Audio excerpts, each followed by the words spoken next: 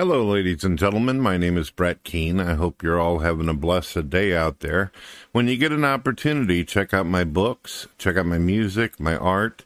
Also, check out my brother Justin Keane, Autumn Keane, and my wife Dawn Keane, who does live gaming stream videos on YouTube. Sometimes Justin does live game streaming with my son as well as his own kids, and you'll get to hear them all talking from time to time on the live streams. I have no idea what the agenda is. They could talk about politics one day, they could be talking about the video game, they could be talking about something that happened in their life, who knows. Now, as most of you know, I've spent a little bit of time doing videos about my personal life and some loss, pain, suffering, abandonment, and neglect issues. But, and I've talked a few minutes here and there, off and on, during those videos about God.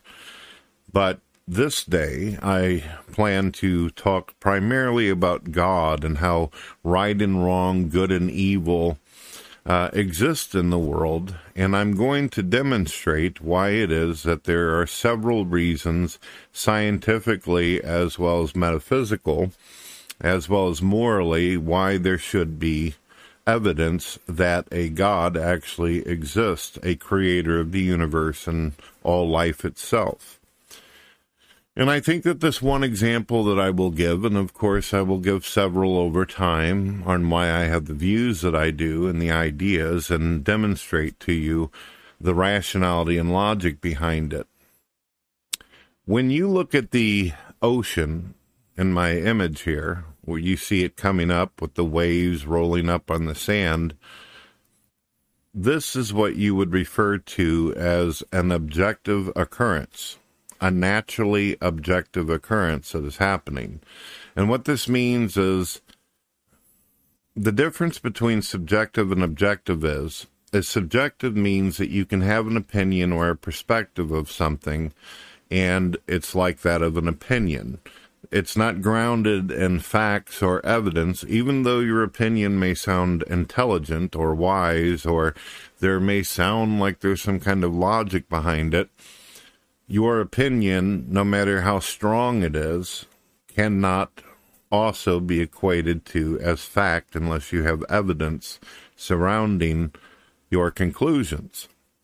However, on the other hand, objective reality is when you can see the ocean actually moving as it is. If I were to say it is objectively true that the ocean is in fact existing and doing what it does and the processes involved, it doesn't matter whether you believe it or not, what I'm telling you. It doesn't matter how hard or how strong of an expression or opinion you have against it. It is objectively true. What I have said is true. The ocean is real. The water within it is real.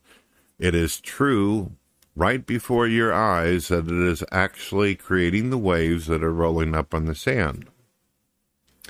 Now, let's get to the part about God and why there is evidence for God.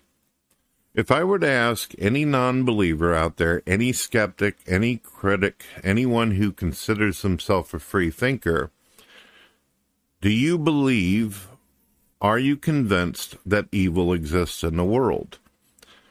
And I don't think it would be an assumption to know human nature enough to realize that if I were to ask any atheist out there or any skeptic or anybody of a different religion, do you believe that something like child rape or child abuse or slavery is objectively wrong? Now, if you were to just simply say, it's my opinion that rape is wrong, then you would have to give justifications on why it is that you think it's simply an opinion of yours. And you would probably try to describe it in some silly way as being, well, it's an uncomfortable thing, it's something that it's unfair, it's a violation of a child or an adult, if it's an adult who happens to be a victim. But deep down inside, even if you tried to philosophize what is morally right and wrong, you know deep down inside, without opinions being expressed, that it is absolutely wrong. And under no conditions or preferences of any kind would you be able to argue that there was any probability of rape and child abuse being considered good or right thing to do.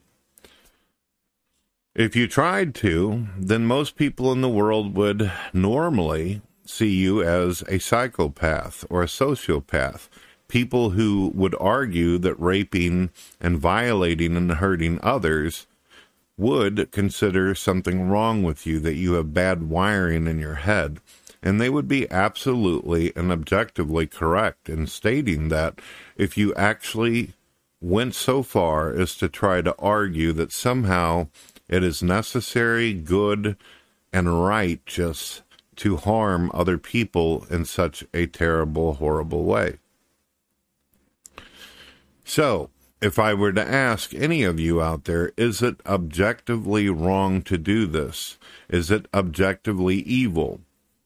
Is it objectively evil to slay your own parents or mutilate small animals like cats and dogs? You know deep down inside, you know this for a fact, that it is wrong, it is incorrect to do, and you also know that those who participate in such actions are considered as evil as you could possibly imagine, and you would never, as a normal person, want to function in a society where people like this are running loose and have control and the ability to continue to perform these actions. It is the reason why a majority of humans have made this agreement on a moral, ethical basis and created laws to put people like this in mental institutions and prisons, because we do not consider these people correct or right, and we do not give a damn how strongly they feel about hurting people and enjoying themselves while doing it. We will put them away, and some of them we will exterminate by using capital punishment or whatever means during either modern times or the past to rid them and their filth of this world. So, the point is that if I ask you, so, now that we have discussed this and we have debated this, do you agree that there are certain things in your mind that are objectively wrong, evil, and absolutely not necessary to commit or do any of these atrocities? I believe that most of you who are logical and rational, whether you are a person of faith or you are a non-believer, you would all agree with me. So, Brett, what's the point? I agree with you. Yes, there are things that I absolutely would not do or perform myself, and there are things that are just simply unforgivable that I will not accept and I will not allow to happen in a civilization and society. Well, now that you have agreed to this, I would then turn and ask you, do you also believe that there are good things that exist that are objectively true, that they truly are good? If I were to ask you, is the love of a mother towards her child, whether daughter or son, is this objectively good? Now, there may be a little bit of argument or in saying, it depends on, what kind of good they're doing and all this. Let's say it's to the extreme, that a person is taking care of their children, they're giving their children everything that they possibly can to benefit their survival, their life. They're fulfilled, they're satisfied, they're happy. I think that all of you would agree that that would be objectively good, that would be good for the herd, it would be good for any group of animals performing these actions, it would be good for the human race to do objectively good things upon other people. Do unto others you want done unto you. So here's the thing. The only way that objective good and objective evil, light and darkness, evil, good, right and wrong, could actually have objectivity, the objective foundation behind it, is as if there was something outside of our feelings and our ability to think that exists that makes all this so. Because if it was just simply based upon human concept, and it was just some kind of device invented by mankind in our mind on how to live, then we would have to base everything that we do, everything that we feel, everything that we think on subjective opinion. And in that way of doing things, we are not doing anything objectively good or objectively evil. That means that anybody that goes out and performs an atrocity or genocide or a horrible thing, none of us have the right to tell anyone else that they're wrong or right if wrong and right is not actually true. Does that make sense? If there is no such thing as an actual law, that it's just all invented mind constructs, then we have no place to judge or condemn others for the actions they commit, no matter how uncomfortable they might be. But we have already come to the agreement. We have all voiced our opinion. We have all voiced what we know. There's our opinion, and then there's what we know. And you all know, and I know, that there is objective good and evil. That there truly is evil to the extreme, good to the extreme. And the only way any of these laws and rights and wrongs, good and evil, could actually exist and mean something and be more than just a construction of our mind, if there is something greater than ourselves who say, this is the truth, this is the light, this is the facts, and this is how existence, life, and sentience work. It is the only thing that would explain why any of this exists in the first place. One cannot simply argue evolution, because evolution has nothing to do with the fact that mankind has committed wars and killed each other and all this. It simply means that we developed into what we are. But there is nowhere in evolution where it says, oh, and by the way, somehow while you're growing fins and you're growing all this reptilian abilities or this amoeba-like mind, that you are suddenly going to be able to know what is the difference of it. We have to have the foundation. If you don't have a foundation to stand on, you'll fall for anything. So I believe that God exists, and I believe that the fact that we can see evidence for objective evil and good is also proof of God. In the Bible and in any of the faiths that we look into, God claims to be objective reality.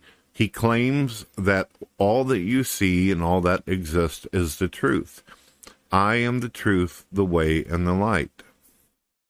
He is the origin of existence. He is the one that created the very universe. And without our universe and all the production and processes going on in this, as some people would argue simulation, then there would have been no purpose or reason for there to be evolution or development in the first place.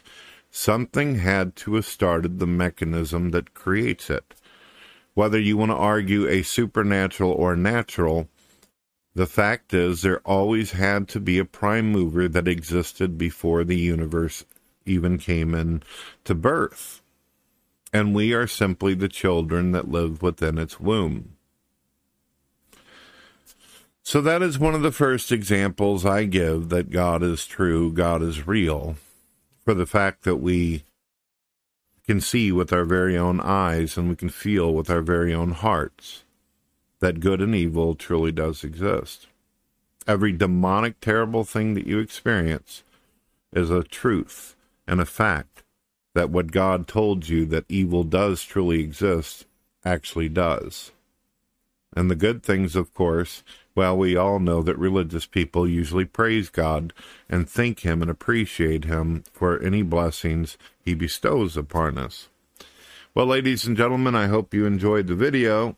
I will give many, many more reasons why it is I view God as a logical, rational answer to all of life's questions.